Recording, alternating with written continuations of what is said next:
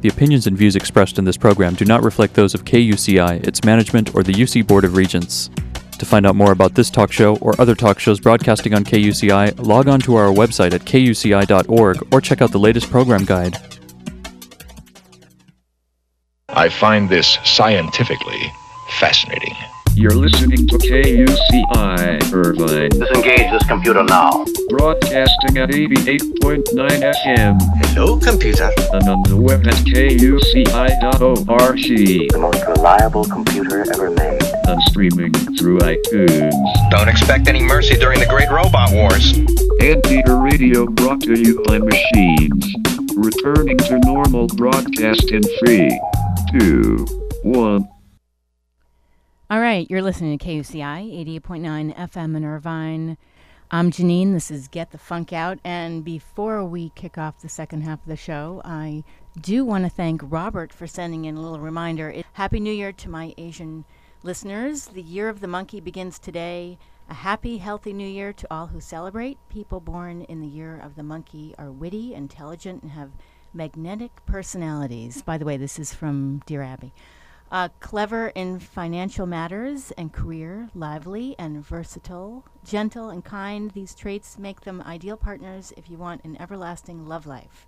However, they must watch their tempers and a tendency toward arrogance. So thank you, Robert, for sending that in. Okay, so kicking off second half of the show is Amanda Haas. She's standing by. She's author of the Anti-Inflammation Cookbook, and she's Williams-Sonoma Culinary Director.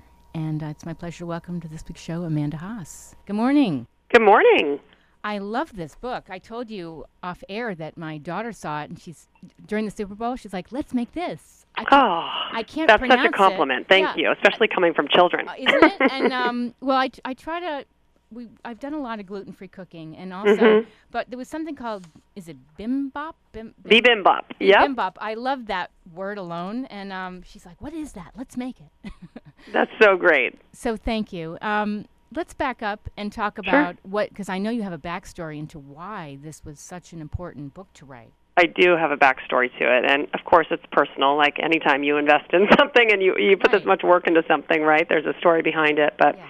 I just found, I've been cooking for my entire life and had jumped into this culinary career, but had all of these health issues that were kind of unanswered over the years. And as I started to dig, I tried all kinds of conservative therapies for things, alternative therapies, so, chronic back problems, heartburn, really bad stomach problems, asthma, eczema, and after 20 years of not figuring it out, we finally realized that most of it was you could pin on gluten.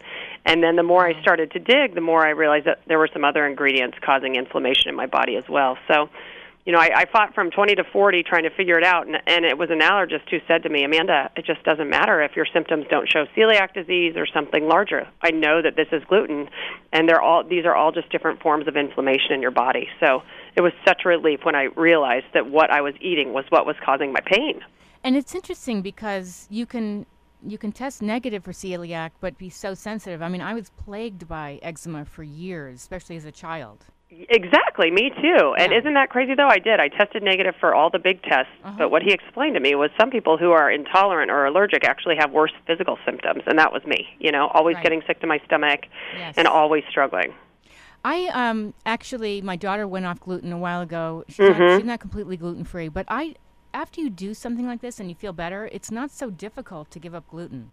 I agree with you, and I think even in my job I was afraid to tell people here at Williams-Sonoma that I had to quit gluten because we developed so many recipes with gluten in them. Right. But I felt so much better so quickly that I couldn't believe it. It's easy for me to pass up the baked bread at restaurants now and everything else that I used to eat every day of my life. And don't you have so much more energy? Oh, my gosh, it's like a fog was lifted. Right. Yeah, it's incredible. So once you eliminated gluten, what else did you figure out you were irritated by? Well, it's been a long road. It's so funny. I think we do this sometimes. I'm like, well, I've eliminated gluten, so I can still just continue to eat everything else and enjoy it. But my gut was literally telling me dairy was another big one for me. Right. And as I worked with Dr. Bradley Jacobs, who worked on the introduction of this book, he helped me identify a few more things. But for me, it came down to really simplistic things, and it was just removing the things that make all of us feel pretty lousy. Yes. So, refined flours, lots of sugar, too much alcohol or caffeine.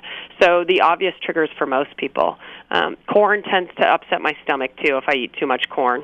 Okay. So I just really tried to clean up my diet, and that's how I developed the recipes. I said, let's just forget about all of these foods that don't make us feel well and focus on the ingredients that make us feel great. Right. I mean, because everywhere you read, and especially in your book, if your stomach's not happy, you're not going to be happy. Right? It's just related to so many things. And I think the biggest eye-opener for me was that it was related to my back pain, that when I was eating foods that made my stomach hurt, it would pull on my back muscles, and I would be chronically in spasm. So it was amazing to me that I could tie it all back to food. No one would ever think that. They would say, maybe take some Advil. Or, right? No offense to Advil, but, I mean, it's just, that's not the solution. That's a Band-Aid. It was amazing, and I was a little frustrated. It took me so long to figure it out. Right. Oh, my gosh. And dairy, I always tell people that have a lot of sinus issues, ear things, my daughter did, that just try going off of it. It's incredible. You're speaking to someone who had the exact same thing happen. Chronic sinus infections my entire life. Yeah. Had to have sinus surgery because it was so bad. And I quit dairy, and they're all gone. And even now, if I get a really bad cold, if I stick to how I should eat, it never turns into a sinus infection. Amazing. Yeah. Can you talk about nightshades? I know it's in your book. Yeah, I do talk about nightshades because for some people, they're some of the most incredible things that you can eat. But for others, you can react strongly to them. And a lot of people with rheumatoid arthritis and some other autoimmune disorders don't react well to them. And I'm trying to remember the name of what's in them that can cause pain. So for people who don't react to them, they're incredible sources of so many great things. But I tend to actually react to them a little bit as well. And so it seems strange to take things like tomato and eggplant and peppers out of your diet. Right.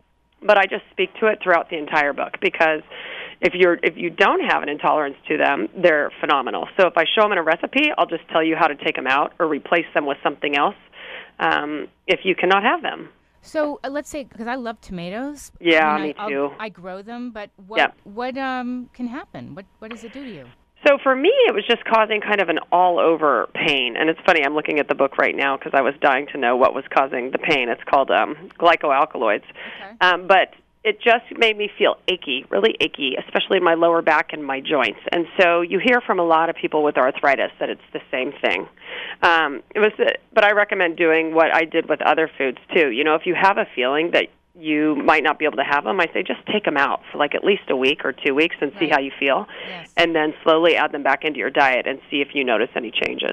Do you have this, I have this belief that sometimes you don't want to eat certain foods because maybe your body is telling you you don't like them or process them correctly? Like my daughter will say, I don't like potatoes. I do agree with you. I completely agree with you. I've had the same reaction over time, and I had really severe food allergies as a kid, so it was funny that I would kind of avoid certain things, but over time, your body knows what it should have and what it shouldn't have. I'm fascinated by that. Right. And for kids, I mean, I try to limit sugar. Yeah. It's really hard, but It is. I'll do stevia, I'll do agave. Right. But I always say, cut the sugar. If you're doing a recipe, cut it in half. Add applesauce. I mean, I'm always, my daughter thinks I'm wacko sometimes, but I'm always trying to cut it. You and I need to meet because we share the same philosophy towards food. And I talk in the desserts chapter. I thought about leaving them out or just removing all sugar from this chapter. Mm-hmm. But I think the bigger message I'd love to share with people is like, if you're going to make something homemade, you can do the things that you're talking about. So, try to use at least unrefined cane sugar instead of the bleached white sugar, or look to things like honey, maple syrup, more natural sources of sugar, and then take your recipe and put the least amount in that you could possibly need. And so that was my dessert chapter, because with my kids, just like you, they get assaulted by sugar every single day when they walk out the door. I know. And I want to know that they can still have a treat, but it's the best version of it for them. Yeah, I think I had my daughter take a cooking class during the summer. Oh, so fun. And it got her into, like, making quinoa cakes and Cool. and all this great stuff. And then she would bring it home and she would cook. And now, like I said, she got a hold of your cookbook. And I literally have 10 little yellow Post-it notes in your cookbook of things that she said, I want to make this, that, and the other thing. Nothing makes me happier than somebody telling me that their child went through a book of mine and Post-it noted it up. I think you're hitting on an important topic, too, in that when you engage your children in the process of cooking, it changes everything. And they're more willing to try foods that they wouldn't try before. And for your daughter, I'm going to have to send her a copy and sign the quinoa cake recipe because there's one in here she can make. Oh. I'm so impressed by her. She also flagged the curried spice nut mix. I love those. And Thai red curry. That's a good one. You know what I think is a good idea for kids, too? I suggested to my daughter, have a cooking party. Have some friends over that you don't think are so picky. Yep. Because some just want the pizza pasta thing. But right. have them over that'll be adventurous and try stuff. Absolutely. And it's funny how I think with the advent of all of these cooking shows for children, how it's just totally changing their mindset. You know, my kids, their favorite thing to do this summer was to invite my dear friends' 3 children over, and they would want to just master chef it up or, like, have me make them a secret ingredient box, a mystery box, and then they would just start cooking. And I could put anything in that thing, and they would make it, and then they would try it, which was hysterical. So it's incredible how many kids are turning to cooking now for fun and interaction with their friends. Well, it used to be when I was growing up, my food, you know, that would make me very calm and happy would be like, you know, TV dinners. Yeah. Takeout. And I'm trying to move away from that into, I don't care if you make a mess in the kitchen. I mean, clean it up. But more mess, more fun you're having, I guess. And agreed. She was making kimchi. Of course, it was an inferno. I couldn't eat it. Wow. Yeah, she made kimchi. She's really fascinated by Asian cooking. Yeah, she goes. That's like one of the most anti-inflammatory things you could have. It's so good for your gut. That's amazing. Yeah, so we have to tone it down because it's really too hot. But I do love it, and I went out and got organic cabbage, and so we got to figure out how to, you know, tone that down. But but anyway, so let's talk about Valentine's Day is coming up. Sure. So maybe some recipes that might be fun to make. Ooh, strawberry lime. Oh, I love that granita. That one is so delicious. What and I'm just turning to kind of all of my recipes here in one place. So you could totally run the gamut if you wanted to do an appetizer and then you wanted to do, you know, an entree and a dessert. But I'm looking at the appetizers and some things that could be fun that are really easy to make, actually. If you like ceviche, that ceviche recipe is so delicious. And, you know, it's so easy to make because you just need a really good piece of fish and cut it up and add your favorite ingredients with some citrus juice, and there you have it. So the one I have puts mango in it, a little red onion. You could put pineapple in it. You could use tuna, any of those things. And I love your alternatives to snacks. You have cinnamon spice apple chips, kale chips, plantain chips. Sweet and spicy pepitas, and then those curry spice nut mix that you're talking about. I actually made that on Friday here at work and then took the rest of it home over the weekend, and we just all snacked on it all weekend. That's great. So I love that one, too. So there's something for everybody in the snacks and appetizers section. You know, there's also, go ahead. Pardon me, go ahead. I was going to say it's really great because I've been in Williams-Sonoma, but you know a lot of it was gluten, and so it's nice to be able to open it up to so many other people that have food sensitivities. Absolutely, and I think the joke is here in my day job at Williams-Sonoma, now I'm the voice of gluten-free, you know, because we developed so many incredible food products, and we've really gotten into the gluten-free space. And so for most people, they're like, is this good? Is it not good? And I love being that person that can say, this is so delicious, I wouldn't know the difference, and we should definitely make this, you know. Right, so it's worked out well to kind of be that person here. No, and what's good, too, is if you think along the lines of not buying something processed, but making it homemade from scratch. I always say real foods, real fruits and vegetables. Yep. You know, that's what it's all about. It's the best advice you can give someone when they say, how do I turn my health around? And I just say, eat real food. If you're just cooking with real ingredients that come from the ground, you'll be in amazing shape, you know? Right. So what else can we touch on here? Because there's so much in this book. Yeah, well, I'm like, well, if you really wanted to finish out a Valentine's Day menu, I'm looking and I'm thinking to myself, what would I make or what will I make on Valentine's? So if I started with that ceviche, I might actually go to something. You know, people ask me a lot about having red meat in your diet. And so a really fun part of this book, too, is to educate people around what kind of meat to eat and the health benefits of, say, grass-fed beef versus not grass-fed beef. And so for Valentine's Day, I'd probably splurge and do something something like this grilled ribeye that I have with a succotash, or maybe the lamb burgers. Those are turning into a big hit in the book. And then, going into desserts, I would do probably chocolate because I'm such a chocolate fan. I like you so much already. We need to get together and cook. I would love that. I would love that. Be fun. I love this that my daughter found the breakfast. How did you come up with this? Bibimbap. Bibimbap, you can say. So how I came up with the breakfast version is that a friend of mine here at work named Sandra, who's an amazing cook, made me the traditional version of bibimbap one day for lunch. We all had it. And I thought, how have I never had this dish? And there's usually just all of these beautiful sautéed things on it. Little beef, an egg, lots of veggies with a spicy sauce and rice. And it was just, to me, the perfect meal. But what I realized I've been doing most of my life or most of my time here is I walk into work and I'm always hungry, and so I go straight to our test kitchen and start making myself a second breakfast. Oh. And I was always doing the same thing. I was just pulling out whatever veggies I could find in the fridge, and I usually have like some cooked rice or some cooked quinoa around, and I would just saute it in some sesame oil or a little olive oil. And then I'm obsessed with eggs for breakfast, so I would poach an egg or fry an egg, and I realized one morning that my little ritual was just a quick riff on bibimbap. So it's a fun name, and it's especially catchy when you have it for breakfast bibimbap. And it's a classic Korean dish, correct? Yeah, so good. And I just wanted to find a way to kind of cheat it, because I think breakfast is our biggest opportunity for changing the way we eat and improving the way we eat. Right. So for me, it's really important to get some things that are going to get me through the morning into my diet, and this was a great way to do that. What's nice, I'm a vegetarian, so it's nice. You are? Yes. Great. A lot of your recipes, you can either take out the meat or you can there's a lot of meat-free recipes here. A ton, and I'm looking at, there's one chapter that focuses on animal proteins, and the rest is all vegetarian and vegan in a lot of places. And so that was one of the biggest opportunities for me. I was just eating too much red meat, period. And so I needed to find a way to rein it in. And when I do eat a lot of animal protein, I go towards fish and chicken now way more than I go towards pork, lamb, and beef. That's good. Yeah. You know what? I see the recipe for Marcona almond stuffed dates, which sounds yummy, but it's so hard to find Marcona almonds. So, you know what's funny is, I don't know in your neck of the woods, but two places you can always find them are Whole Foods Market and Trader Joe's. And so they both sell them en masse right now, and I just love them. I love the texture of them. I love everything about them, and they're so good inside a date. I had them for the first time at True Foods, and I loved them. Oh, you did? In salad. Oh, my gosh, did you love that place? I love True Food. Yes, I did love it. My kids love it, too. Oh, that's so good. Yeah. We always say, let's sit at the bar and have drinks. Right. Just their juice drinks, people. Calm down. Well, and I think that those restaurants are a great example that healthy food can taste incredible. You go there and you lack for nothing. I think the food is so delicious.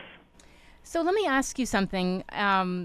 First of all, is this your whole, background into, did you always want to do this, or did this just come about?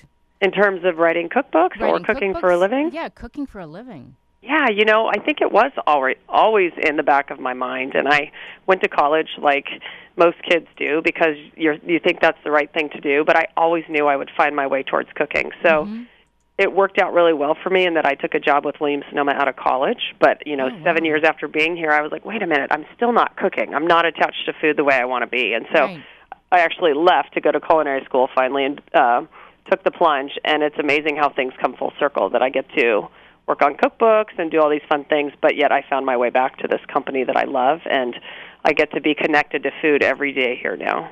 I do have to say, when I go into the stores and they're making something and you can actually see how things come together, it's exciting. Yeah, no, it's so much fun, and I think that our customers over the years have come to expect that interaction with us, and that's the retail experience that's kind of sets us apart. We're always making something. We're always offering you something to taste or smell or drink, and it's a really fun way to get to know the kitchen. And touching on the theme of the show, which is Get the Funk Out, I mean, obviously you were in a personal funk because you didn't feel well. Right. Could you give advice for people that are perhaps, they struggle with giving up certain food items, but they know they should? It's such a hard one because I think I was that person for so long that I wouldn't give it up. But it took me trying and realizing how much better I would feel to make the change. So I'm a huge fan of people starting with small changes to see what can happen. And so I always say when people are like, well, how did you quit gluten? It wasn't really quitting it or just like waking up today and saying I'm going to quit. I just said, okay, let me just try this for a couple of days and see what happens. And then the effects were so positive that it made it really easy. And so I'm not a fan of telling people, why don't you just quit everything and see how you feel. I think it's a really personal choice to try to change your diet. Yes. And I just always recommend small steps. Yes. So for it went gluten and then it went dairy for me, but I didn't put the gluten back in when I pulled the dairy out. I just always tried to kind of keep pulling to see what would happen, and it was amazing. So I got my own buy-in by doing that. That's great. You know what? You touch on food coloring, which is really interesting because I am so careful. I read every label. Yeah. And it's so when I read about like ADHD and they talk about no food dyes and no food coloring, then you think something's wrong with your kid after they've consumed something with dyes and they're all over the place, so you medicate them. I mean, that's my mindset is, wait a minute, look at what's going inside their bodies. They actually have alternatives, as you know, I'm sure, to food dyes. And my daughter was even saying, let's use red beets. And yeah, isn't it incredible? Red beet, now I know at Whole Foods where I go a lot to, buy my basic groceries, they've got all of these food colorings that are natural, and the beet one works really well for reds. What do you do for other colors, by the way? We're always looking for new ideas. I'm always messing around, and I laugh because things can look really funny when I do them. I'm like, I can make food taste really good, but it might not always be beautiful. Right. But I think the beet one is the best that's on the market, and they have a couple other colors. I think in the pack I buy there's a green as well, which is fine. But then the other thing I'll look to do is I'll do a lot of things with like if I'm making a dessert or a frosting, I'll keep it white or I'll keep it chocolate, and then I'll just decorate with things that you can get all natural, to add little accents to things. Right. So, those food colors that we're used to seeing, it's pretty hard to replicate those without chemicals. And so I just don't even try to replicate it. I just try to do something that's kind of fun and different. I mean, and also if you're trying to, my daughter was trying to make like a green smoothie, and we're like, don't focus on the color. It might not look so attractive, might taste great, Yeah. Be brave. It's hard, and it's funny because we eat with our eyes, right? So on the green things, it's really hard when they turn a little muddy. But I try in my recipes too, like for things like that, where I've convinced my children's friends to eat smoothies and things like that to keep enough ingredients in where it keeps the color good, and then you get their buy-in on it, and they realize it tastes good, and they're more willing to try something else. I have to share a story with you. I almost forgot. My kids love pesto, and a long time ago, me too. Well, I was thinking, how can I make it more nutritious? So I steamed broccoli, and then I steamed spinach, and I roasted garlic, and I put it in a blender, and we put a little olive oil and basil, and I made what's called green sauce. So we put it over baked potatoes. We served it over pasta, and they had their friends over, and the kids were all looking at it like, I'm not touching that stuff. But it was so good, and they loved it, and they put Parmesan cheese on it. And it was loaded with antioxidants. Right, and I should try that one. That's such a great call-out. I think anytime you can pump things up like that, it's so great. And it's amazing how with children, like if one tries it and then everybody will try it, it's amazing how that peer pressure thing still works. I know. Or if that's all you have to eat, guess what? They'll try it. It's amazing. Exactly. So where can people find out more information about you? So they can find out more information about my books in the typical places where books are sold. I've got an author page on Amazon and Target and Barnes & Noble, and, of course, here at Williams-Sonoma. And then there's a lot of information online at williamssonoma.com, especially on our blog about my diet and my eating habits. And then I also still keep up a website called One Family, One Meal, which is really about feeding your family the same foods or your children the same foods that we like to eat. So in all of those places. All right, great. Amanda, I want to thank you so much for calling in. It was such a pleasure to be on your show today. Thank you so much. Thank you. And you're based in San Fran? I am. All right. Well, if I get up there, I'm going to come say hi. And I'm coming to you in a month. I'm not kidding. I'll have to find you. Yeah. Oh, wait a minute. You're coming to the Health Expo by chance? I'm not, but I'm coming down to L.A. for the International Association of Culinary Professionals, and I'm paying you a visit in Orange County. So. Oh, I would love that. Okay, good. All right. I will talk to you soon, and I hope to see you. Thank you. Okay, take care. Okay, bye-bye. Bye. That was Amanda Haas calling in. She's culinary director for Williams-Sonoma, and she's based out of San Fran. It just gives you some ideas for going outside the box, your mindset for what to eat and how to eat healthy and maybe eliminating things, some great ideas. If you missed any part of today's show, It will be up on my blog in about an hour, getthefunkoutshow.kuci.org. So that's a wrap for me, and let's see. We have a few more minutes, so let's play another track off Debbie Davies.